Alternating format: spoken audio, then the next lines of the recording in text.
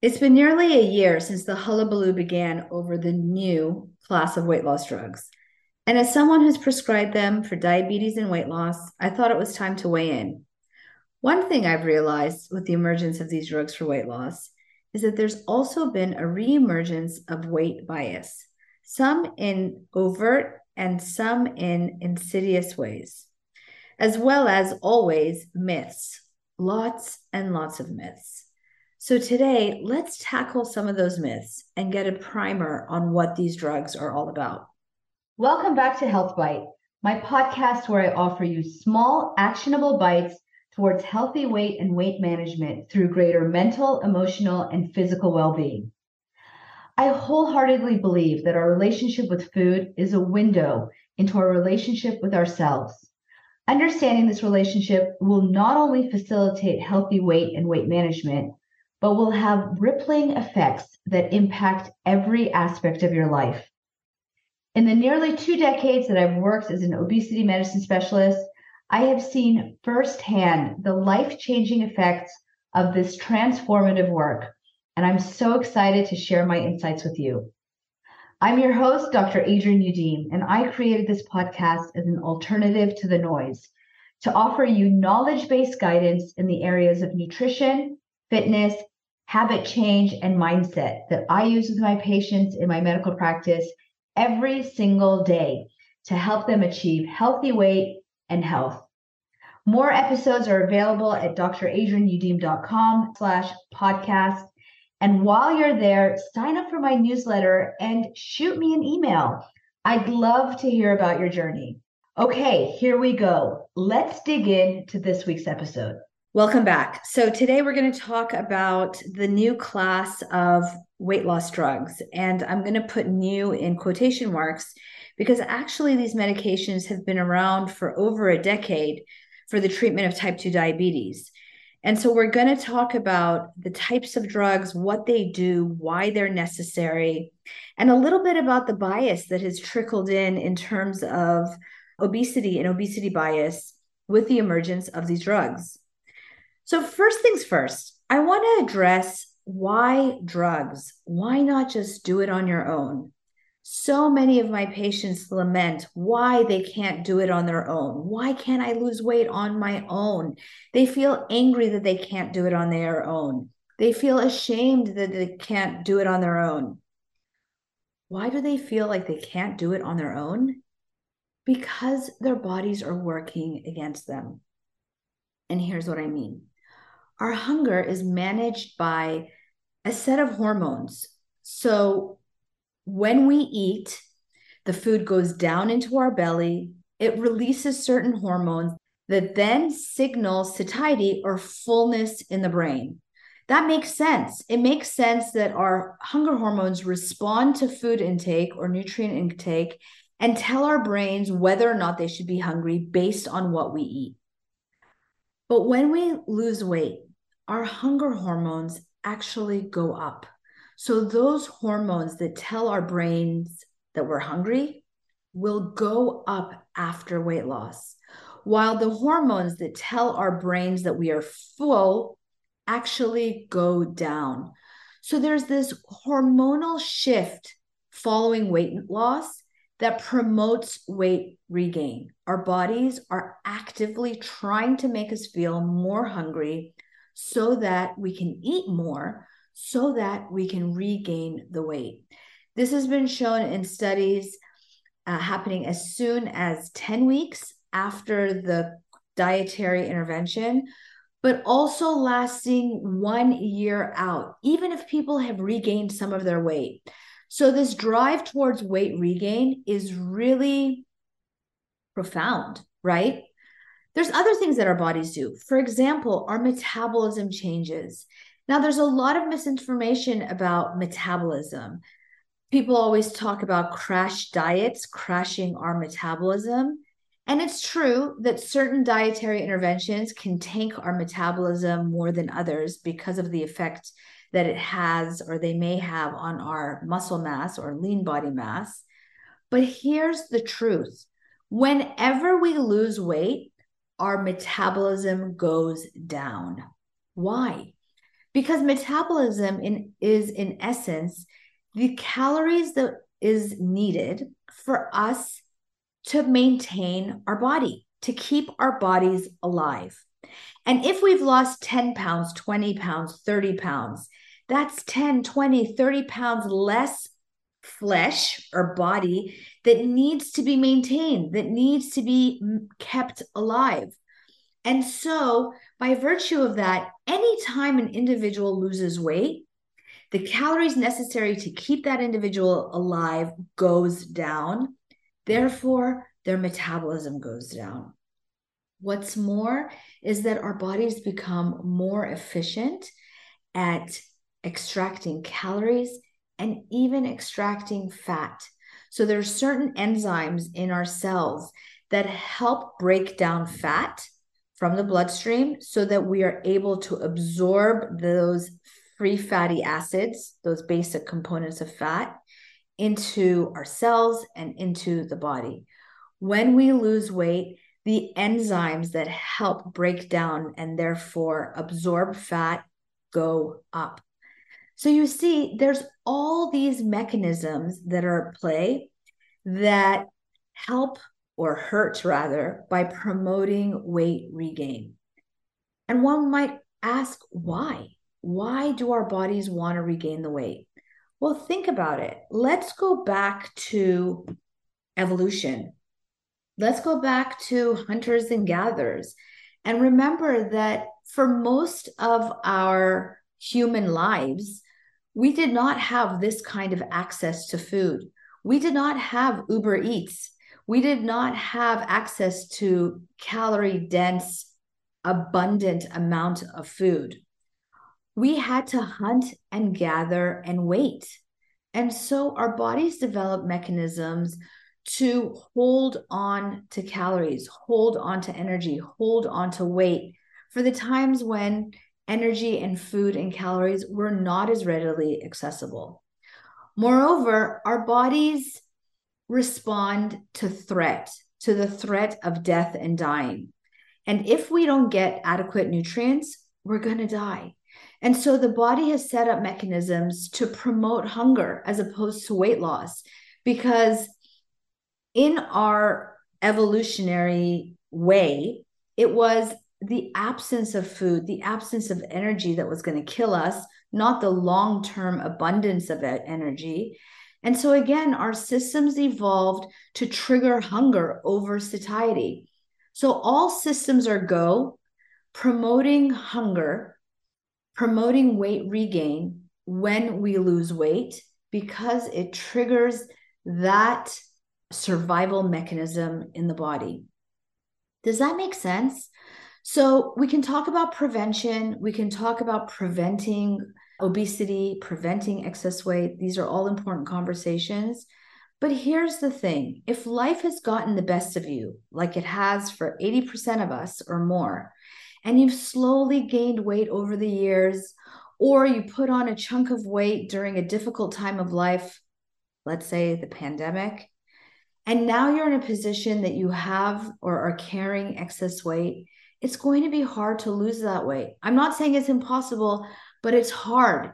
And it makes the argument, it makes the case for weight loss pharmacotherapy or medications. This notion, though, that we have to do it on our own is a form of bias. Think about it. Do diabetics need to do it on their own? Do we ever tell diabetics, hey, manage your blood sugar on your own? Did you know that the most common type of diabetes, type 2 diabetes, is a result of excess weight, as is obesity? Yes, there are genetic factors that make it more likely, but ultimately, the reason that people become diabetic is because as our weight goes up, our bodies become insulin resistant. What does that mean? Insulin is the hormone that helps us manage blood sugar. When weight goes up, our insulin becomes ineffective at managing blood sugar. Over time, this gets worse and worse and worse. And then blood sugar will go up and is uncontrolled. And when we have uncontrolled blood sugar, then we are diagnostically diagnosed as having type 2 diabetes. It occurs because of insulin resistance, which occurs because of weight gain. That's why the incidence of diabetes and obesity in this country has gone up together. That's why they're called the twin epidemic. But we don't say to diabetics, just do it on your own or just lose weight on your own. No one ever thought of trying that. We give them help with drugs. This, to me, is bona fide discrimination. If we don't tell diabetics or hypertensives or anybody else to just, quote, do it on their own, then we shouldn't be doing that to our patients who have developed obesity or excess weight. Finally, why do it on your own? Why do we have to do anything on our own? In fact, I say gather your army, gather your tribe, gather the people around you and the things that are going to support your goals, whether they're coaches, doctors, therapists, or drugs. Gather what you need in order to meet your objective. There is no shame in that. So we talked about why it's so hard to lose weight, what happens to the body, what happens to our physiology. I hope that's given you kind of the why as to why we should consider weight loss drugs. So in come weight loss drugs. Historically, there haven't been many. Historically, the weight loss drugs that have been on the market have been associated with adverse effects. So I think most of us who are old enough, when we think weight loss, we think fen-phen. And of course, fen-phen was a combination therapy that was phentermine and fenfluramine. It was fenfluramine, the other fen, that was problematic. It caused valvulopathy, or kind of poked holes in heart valves, and was taken off the market. Phentermine, by the way, is still around and still readily used. I do have a podcast in the past where I talk about the other types of weight loss drugs. But back to the point here, that history of adverse effects, I think, also scares us. It also scares us out of wanting to use medications for weight loss. It also scares a lot of doctors, which is why a lot of doctors will refer to specialists like me. This newest class of drugs are injectable drugs that are, as a class, GLP and GIP analogs. Now, GLP and GIP are hormones that we normally release in the body. Remember, I said when we eat, our body responds to food intake by releasing hormones that do a couple things. In the case of GLP and GIP, they do two main functions. They have two main functions. One is that they enhance satiety. So they send a signal to the brain that says, woohoo, hey brain, I got some food down here. You can go ahead and turn off that hunger valve or that hunger signal. They also send a signal to the pancreas, the organ that releases insulin, saying, woohoo, pancreas, we got some food down here. We've got some sugar. Can you send me some insulin to manage this extra sugar that has come along with this food intake? So it makes sense that these drugs are FDA approved for weight loss and for the treatment of type 2 diabetes. Now, in terms of weight loss, these drugs, these analogs, and by the way, analog basically means that it's a mimic. So these are synthetic or chemical mimics of these hormones that we all normally release in our body. And when it comes to weight loss, these mimics do a couple other things. They also slow gastric transit. So that means that food hangs around in the stomach longer. And because it hangs around in the stomach longer, it aids in that feeling of satiety. It also can be one of the reasons why the side effects present. We'll talk about side effects in a minute. But by having the food hang around in the gut longer, then people are going to have a greater sense of satiety. It also does certain things to white fat and brown fat in terms of thermogenesis. The science of it is kind of complicated, but suffice it to say that these hormones do things to our metabolism of fat that help us with weight loss. So that's what these drugs do. And by the way, they are considered pretty safe. These drugs are new in terms of the treatment for obesity or weight loss, but they've been around in some cases for over a decade for the treatment of type 2 diabetes. And we know that they're a relatively safe class of drugs. They do have potential side effects. Those side effects are limited to the gut. It makes sense. These are gut hormones. And so the side effects are going to be gut related. The most common side effect is nausea. Sometimes the nausea is so severe that it can cause vomiting. There are certain types of patterns that I've noticed, eating patterns, that make this worse. So remember, these drugs are slowing down gut transit. Fatty foods also slow down gut transit, make food hang around in the gut longer.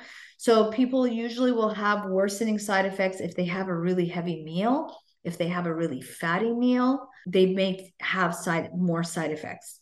We can manage these side effects with anti-nausea medications. And because these drugs are currently once weekly formulation, older drugs were daily injectables. These are weekly injectables.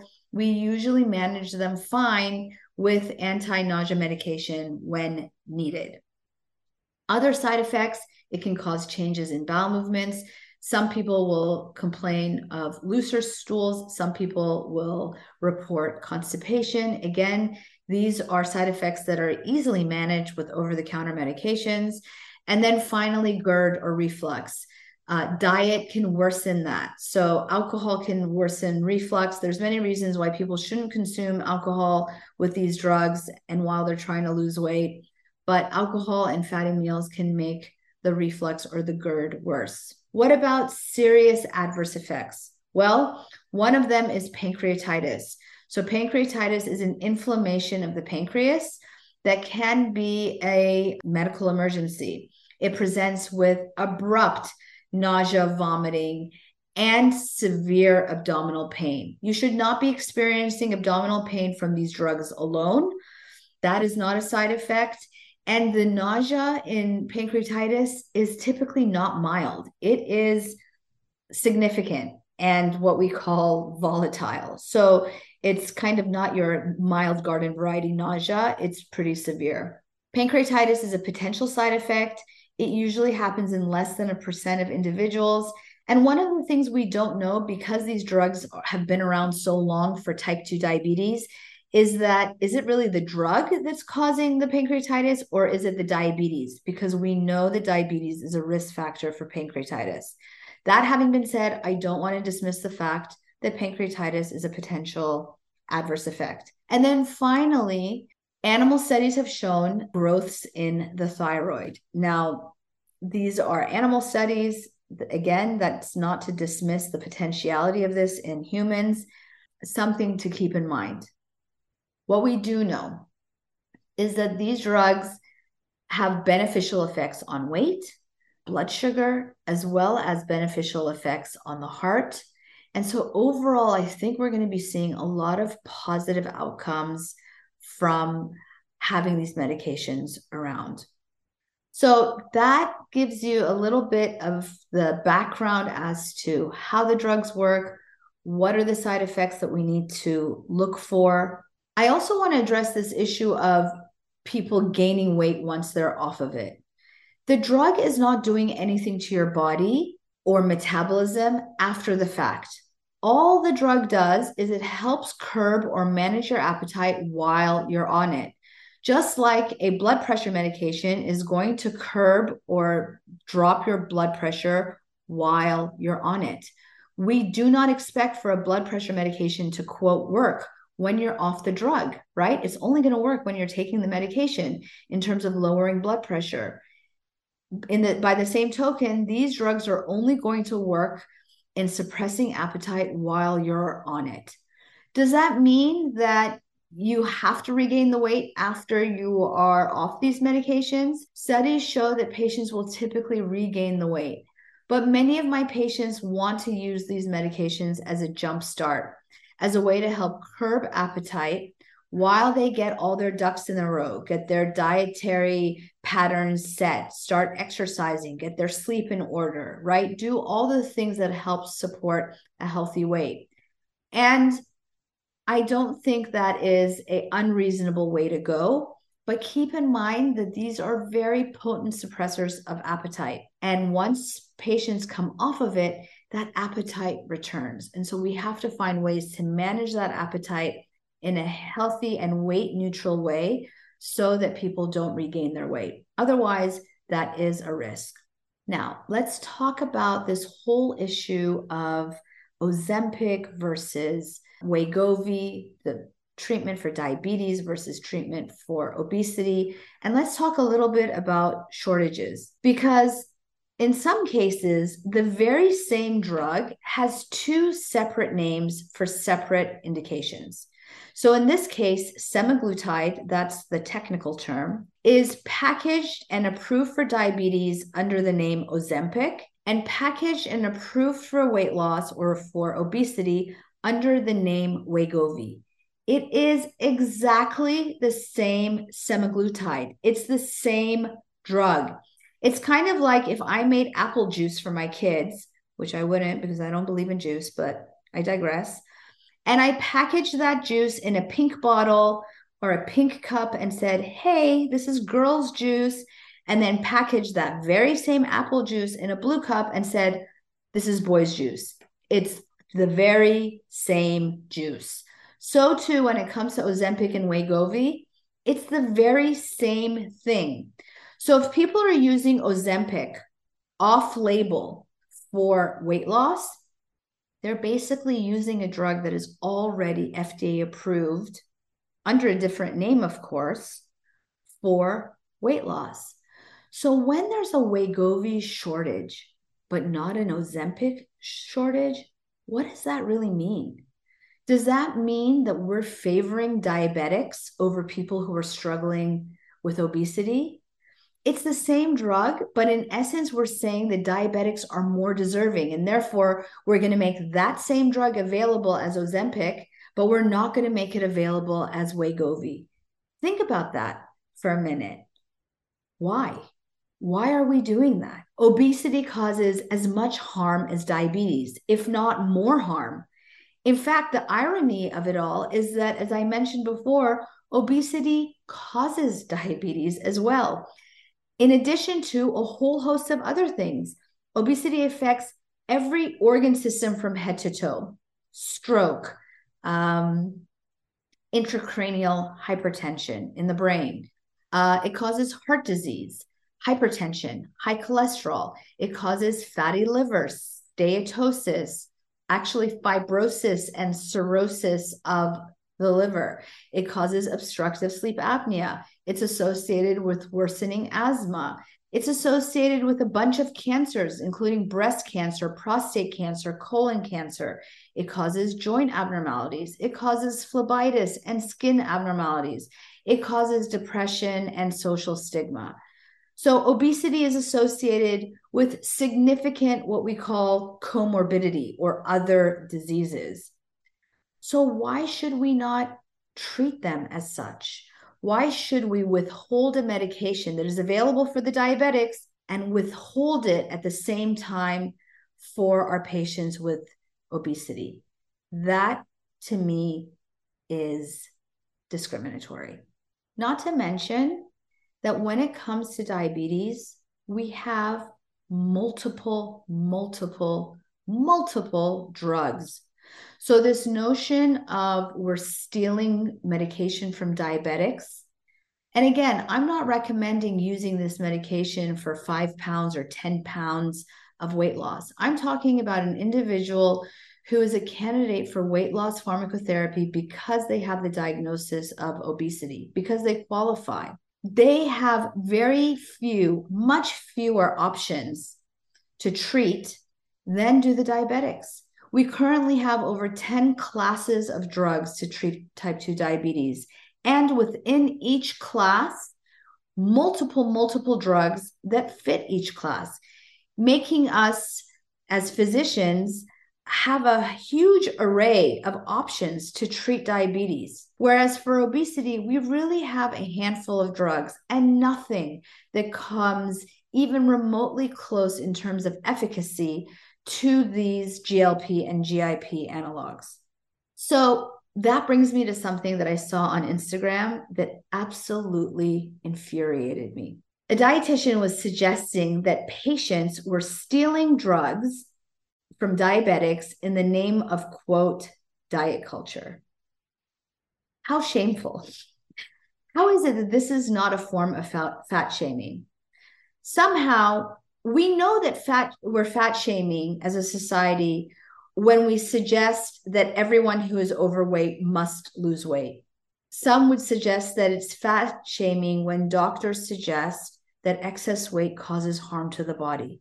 It's unfortunate, but it is the truth that excess weight causes harm to the body. And so we should not fat shame. We should not make people feel bad that life got in the way and they gained weight as a result.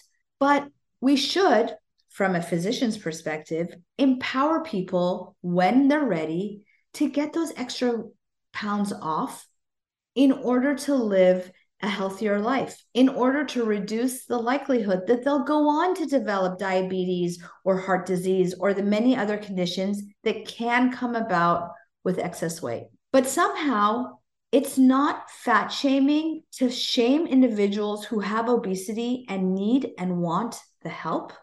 It's not fat shaming to accuse people of stealing diabetes drugs when the very same drug is approved for diabetes and for obesity, and our patients with obesity are wanting to use it to help reduce weight and reduce comorbidity.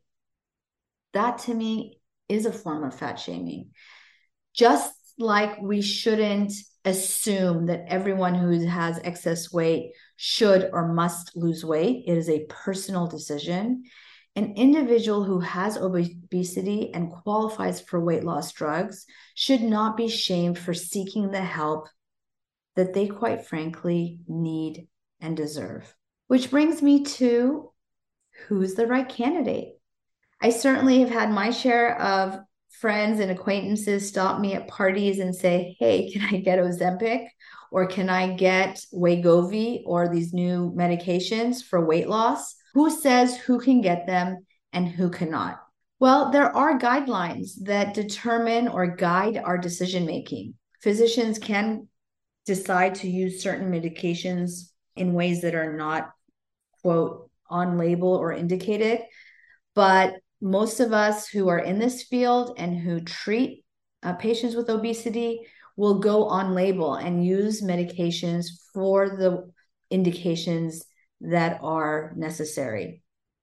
So when it comes to weight loss or weight loss medications, our guidelines say that individuals who have obesity, which is defined as a BMI or body mass index of 30 or greater, that's usually roughly 30 pounds of excess weight.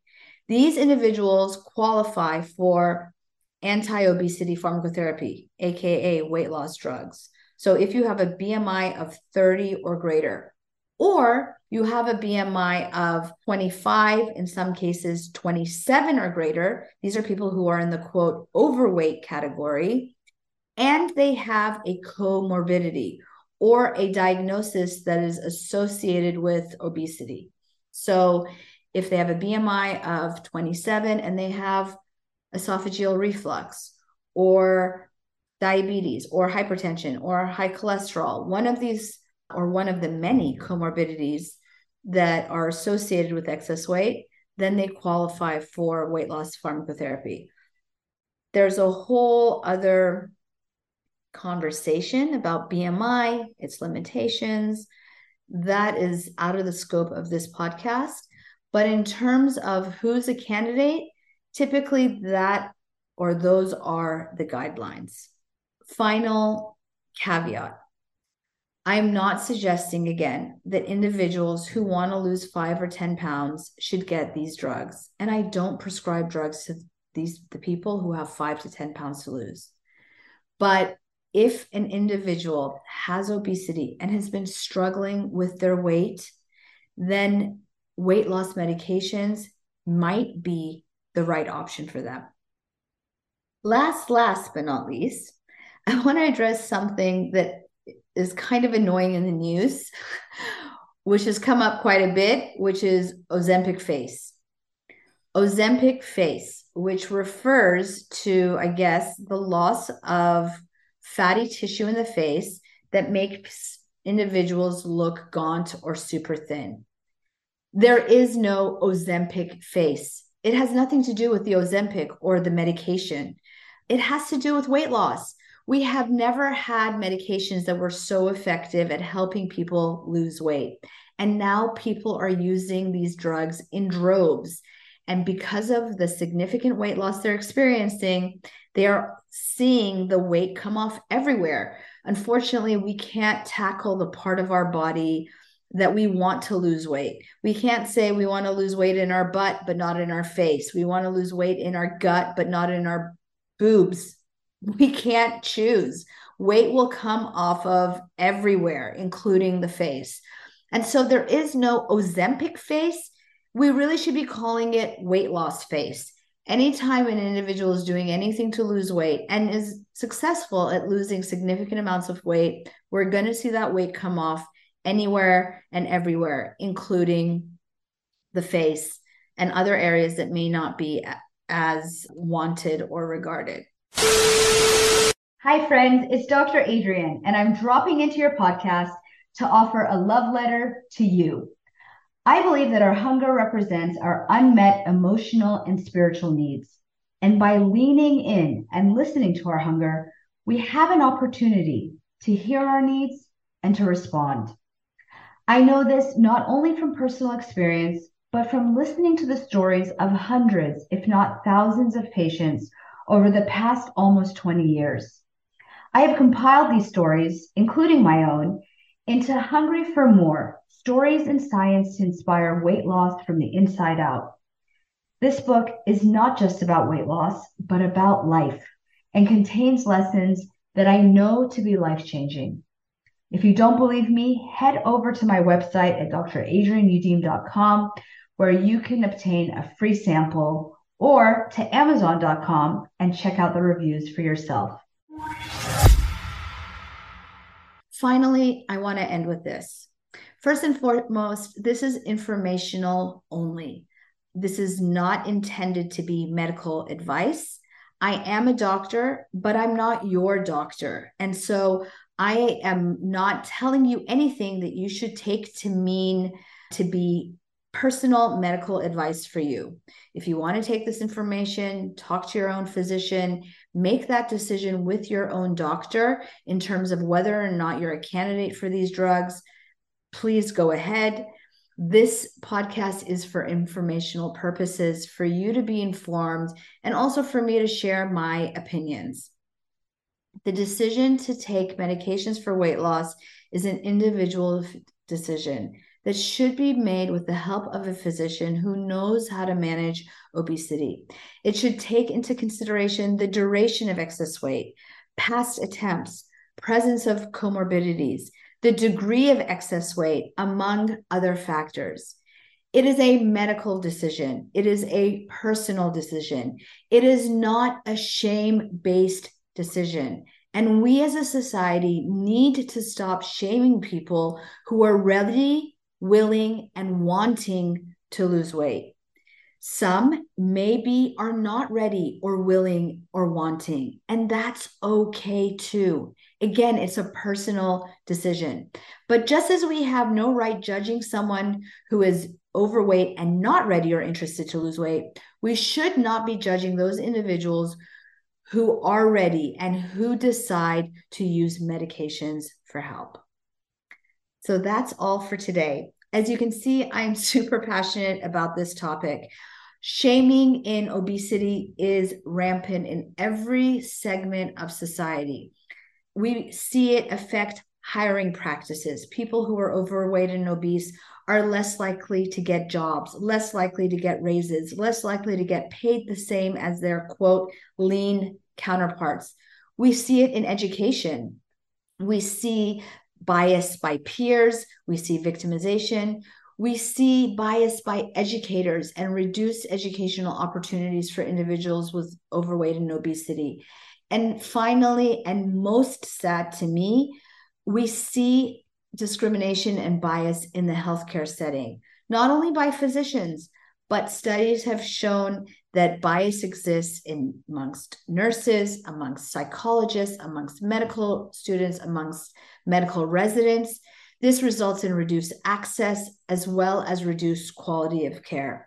I think if you're in any environment in which you are interacting with individuals with overweight or obesity, and that basically means all of us, then it behooves you to check your bias. I don't think that it's always known to us. This is often, as is the case with many types of discrimination, implicit bias. We're not even aware of our biases.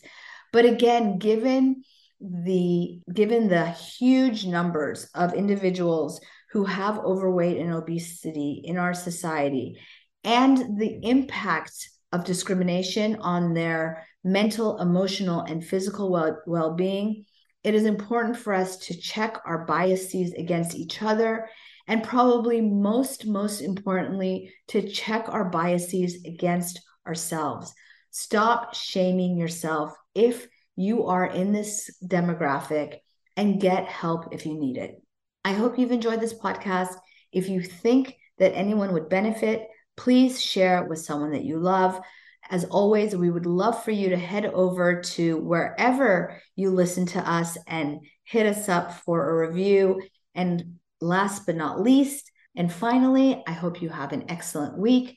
And I look forward to seeing you here again next week on Health Bite. Until then, bye now.